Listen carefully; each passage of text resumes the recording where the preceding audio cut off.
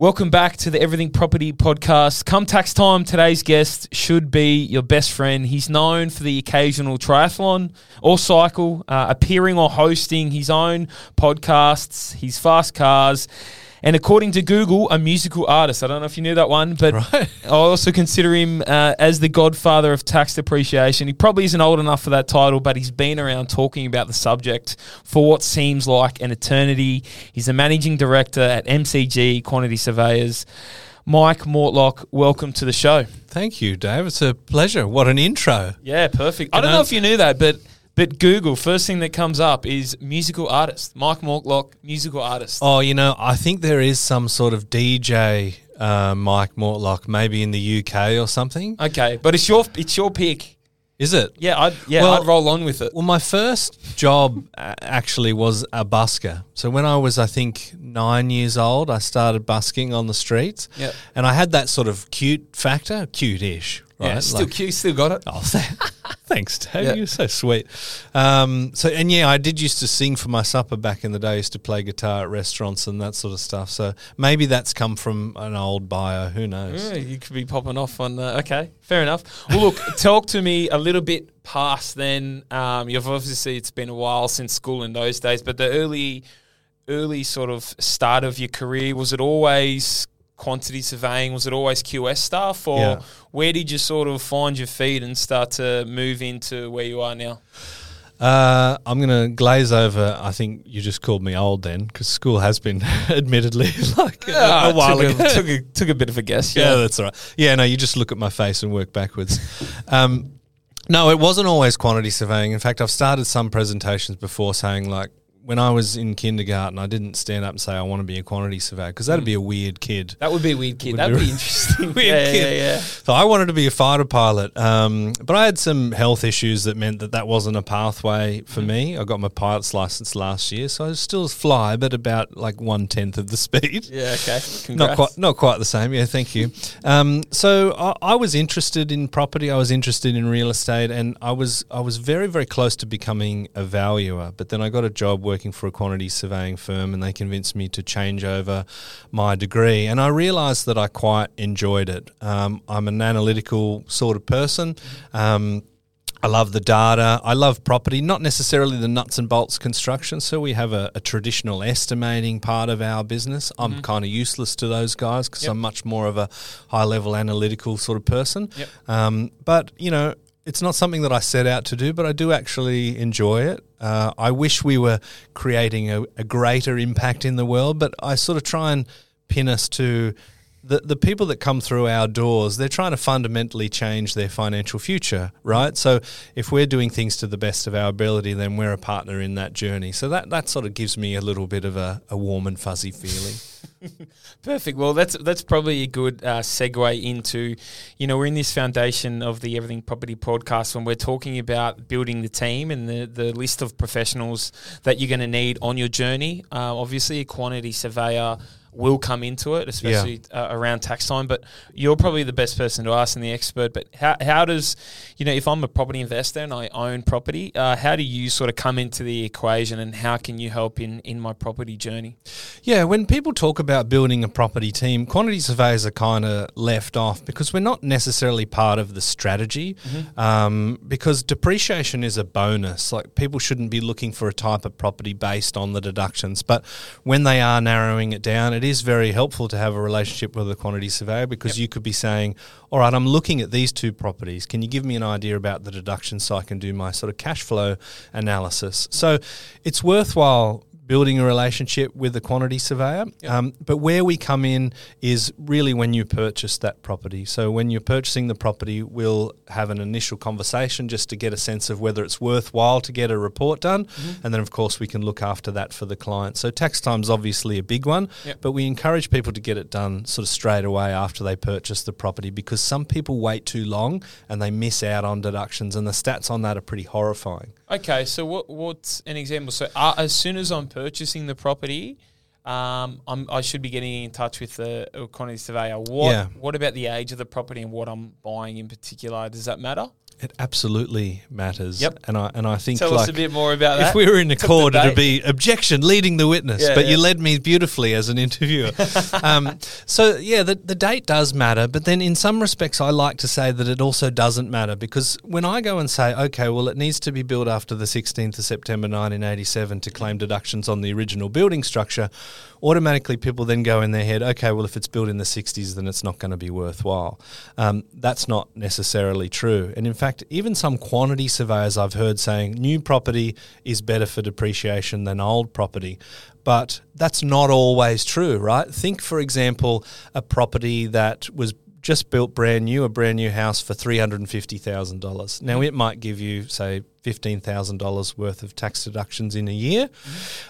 Or you could contrast, let's say, a blue chip property that was built in the 1930s and has just had a $2 million renovation on it. Now, that's going to blow the trousers off that brand new property, because we're able to estimate the value of those renovations, and at the very least, you're able to get a 2.5% depreciation claim each year. So if it's $1 million and it's $25,000 a year, right? So that's where the date does matter for what qualifies. So if it's brand new, you get the structure, you get the plant and equipment.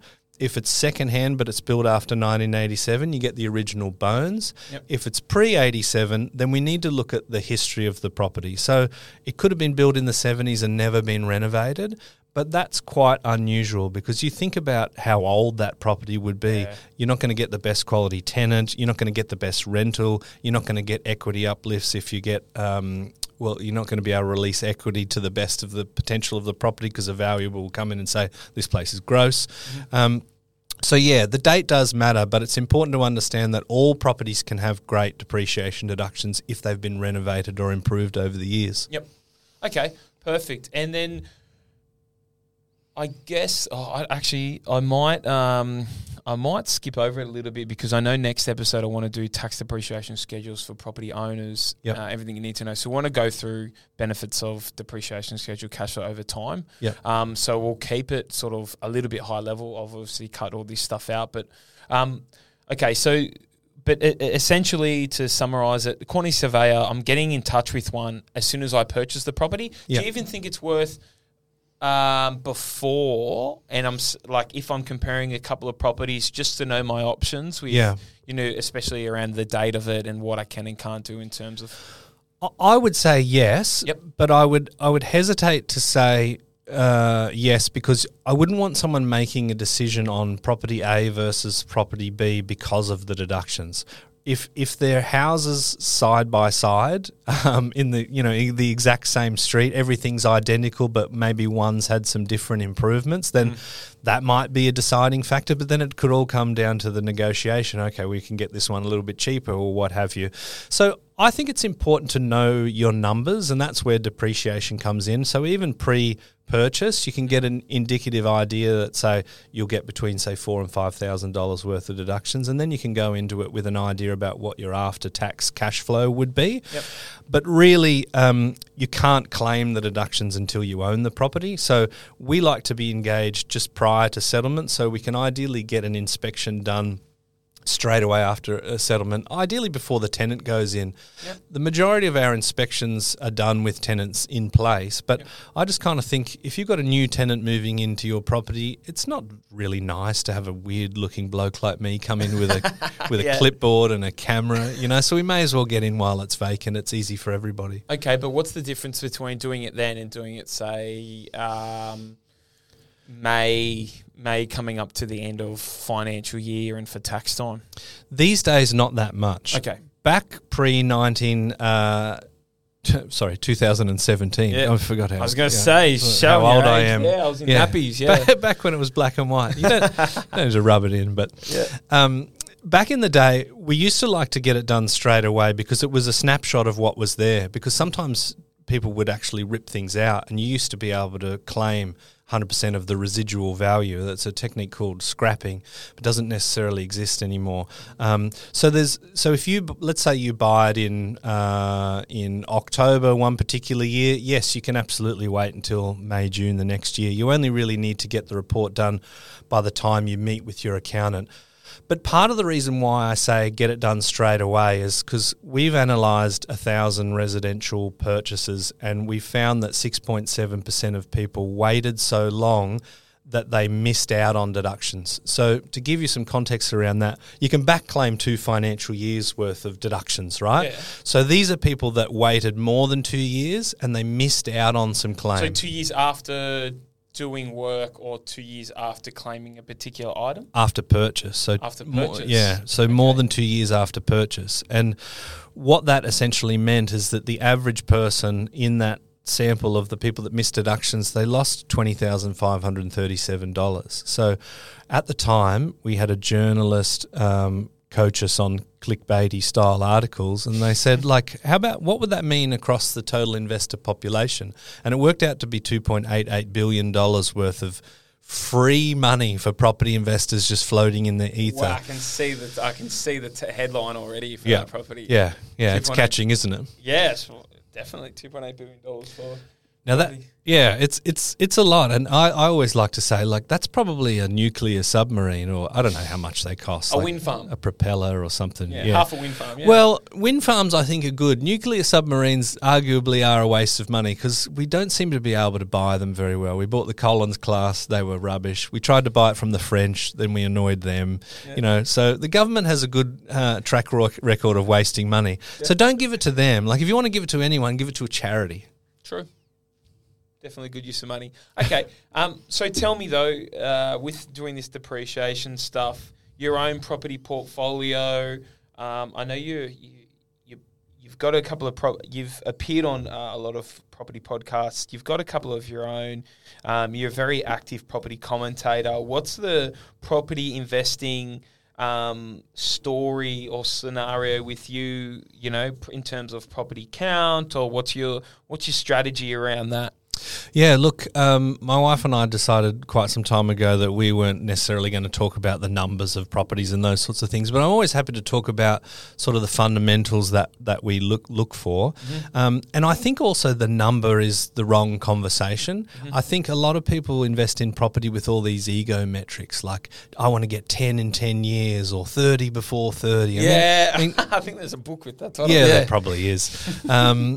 But I think that's kind of like the wrong approach, and it's a bit like Instagram. Like every average post on Instagram is just kind of almost conspiring to make you feel miserable about yourself, right? Because there's always someone with more money who's better looking. I don't know. You're a pretty handsome bloke, Dave. But okay. This is an audio podcast. What a waste. Yeah, definitely. We've got video somewhere. I've got a voice for radio. I'm not sure about the face, but yeah. Like, do you have 2 well-located growing properties that are worth $1 million each, or do you have 10, shit boxes that are 180 grand? They don't really do anything but put a few bucks back in your pocket. So I think it's important to see through some of that BS there. But definitely, my philosophy has always been around land to asset ratio. So I like to have as big a land component as I can. Mm-hmm. I own some townhouses, but not units.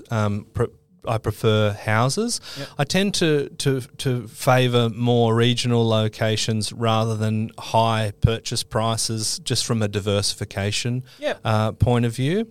And it might be surprising to note that none of the properties that I own are depreciation monsters, right?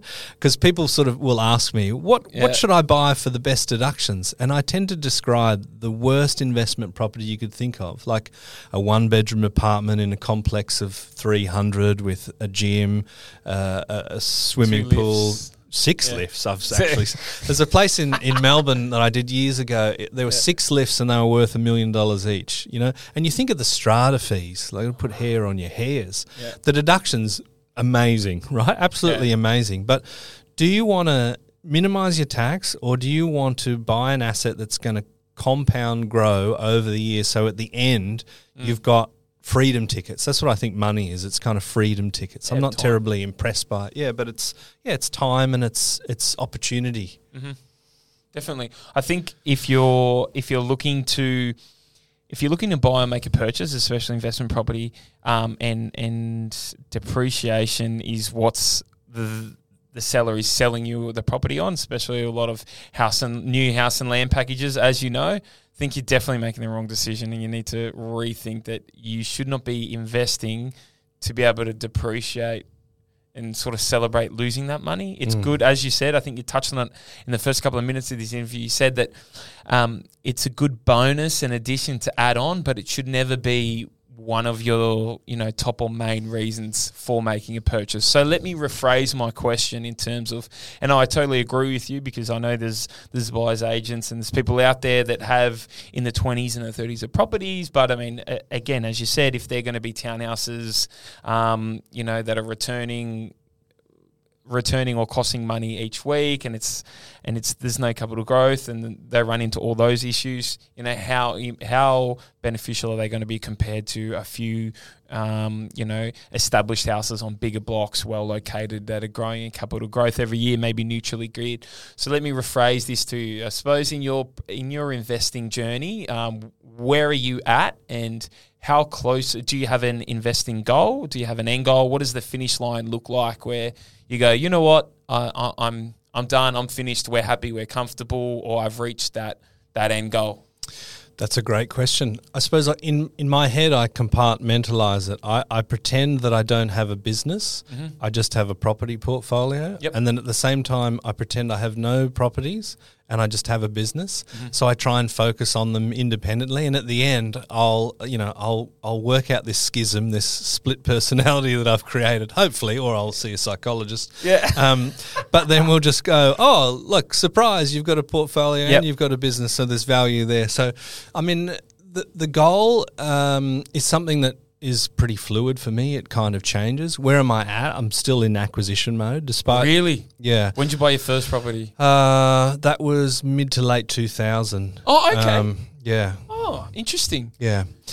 So I would have been, I was not an early starter. I would have been in my 20s, which, like, you listen to a lot of podcasts. It's like, I bought my first one when I was 11, and, I had 10 by the time I was 18. 16 jobs. I bought my first house when I was 11. Yeah, I lived on 2-minute noodles. And yeah. Drove a bomb of a car. Okay, so you started investing a little bit later. So, if you're three and a bit years into this, I dare say you're still in acquisition phase? It was mid to late 2000s. So that was, so not 2020, 2000. So it's quite some time ago now. Sorry.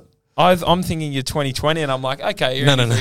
Okay, but you're still in the acquisition phase early 2000s. Absolutely. So I'm still in acquisition phase now, right? Mm-hmm. Look, I'm at that sort of point where I'm a little bit more critically analysing what's in the portfolio, but certainly still acquiring. And I think for anyone that has the opportunity to purchase property, I think you'll regret not getting in the market in this next little while. Mm-hmm. There's all of the fundamentals are pointing to strong growth for property. We've got, a huge undersupply of dwellings. We've got what seems to be record international migration. Mm-hmm. We've got a rental affordability crisis that the state politicians just seem to be making worse and worse. That's a whole nother episode. Oh, that's another podcast in itself, rental caps and that kind of thing. Yeah, definitely. Yeah. And I'm in my early 40s. I'm still having fun. I'm still going to be working for at least another 10 years. So, that's still plenty of time for me to build things up. And then hopefully at the end, I can sail off into the sunset. And I'd like to do some, philanthropic stuff as well. It'd be nice to do something to leave a little bit of a legacy for the world. That sounds a bit grandiose. I'm not going to help us get to Mars like Elon, but it would be nice to say lock out some habitat for native wildlife, or bequeath some money to charities that support people going through domestic violence or depression or something like that. Okay, interesting, because you have started you've got your own podcast and that, so I feel like you've got sort of like a legacy that you can look back on and have a laugh on, especially a couple of those earlier podcasts that you can look back on. So you're saying your sort of property philosophy, and everyone's got their own different stuff, so it's just interesting to pick people's brains. Would you say you're looking to once you finish the accumulation phase, you'll leave that for a bit of growing, and then sell a couple down, pay off the debt on the rest? Is that sort of the general gist of it? Yeah, the idea is to build a certain asset base and then pull it back to the point where it's cash flow positive to an extent that you could potentially be living off the results of that. And then, of course, the business is a different sort of thing. So I've got a relatively modest portfolio for someone in this game, but it's a bit like the mechanic's wife's car is always kind of broken down. I'm focusing much more on other people's portfolios than I am my own.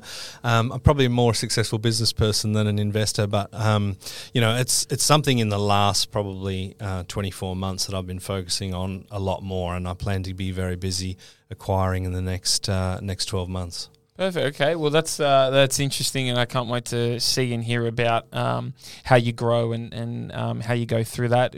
As you said, very interesting times in the Australian property market in the different states, and the recipe that's brewing and building up, interest rates, migration, housing supply and demand, and that kind of stuff. Sort of on the quantity surveying side of it. So I've got here, you're close to probably 20 years in that game now. Is that sort of accurate? I try not to think about it because then I just feel old. Yeah. I started my business in 2011 and I was managing a tax team at another business for a good 7.5 years. I think I was there. Yeah. So it's starting to add up, isn't it? It is starting to add up, but it just shows you're qualified to speak about it. You've got your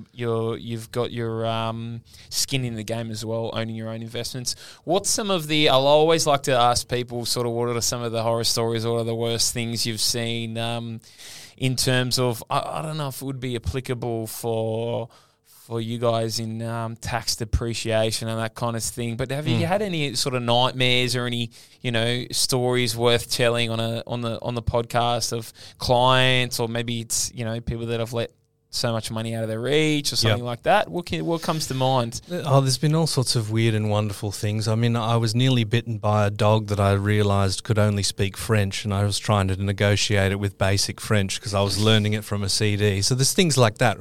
And here's a tip: don't say to a French dog "je regrette," because that's French for "I'm sorry." Yeah. It didn't really pacify it at all. I don't know how useful that is to any of your listeners. But in terms of a horror story, I talked about those missed deductions figures and the average person losing 20,537. In that sample, there was a lady who purchased a unit off the plan, so a brand new apartment, which is great for deductions. And she waited 16 years to get a depreciation schedule done. 16 years? Yeah, so we're talking in excess of $50,000 of missed deductions. So what would that be in her pocket? It could have been $20,000 of cold hard cash that she could have had. Now, of course, we all up or each year? That was all up. Okay.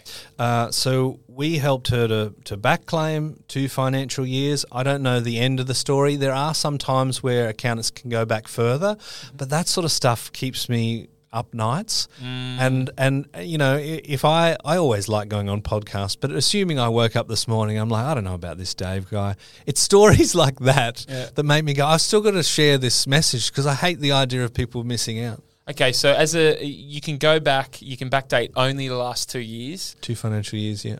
Okay, good to know. Didn't know that. And there's potential that there's a lot of people out there that have missed that opportunity and have left a lot of money on the table that don't understand what a depreciation schedule is and how they work, right? Yeah, absolutely. Despite me prattling on about it for years. Yeah. As you say, you've seen me around for quite some time. Yeah, he's been around for a while. Yeah, I'm roughly saying variations of the same thing. These are entitlements that you are able to claim, so get it done. Okay. Mike, I appreciate you coming on. That's a pretty good summary in terms of who you are, what a quantity surveyor, what a QS does, and depreciation reports. I'm sure we'll have you back on to talk about depreciation schedules, your specialty. But I appreciate you coming out and joining and jumping on the Everything Property podcast. I appreciate it. Congrats on the success, and I'd love to come back. Thank you so much.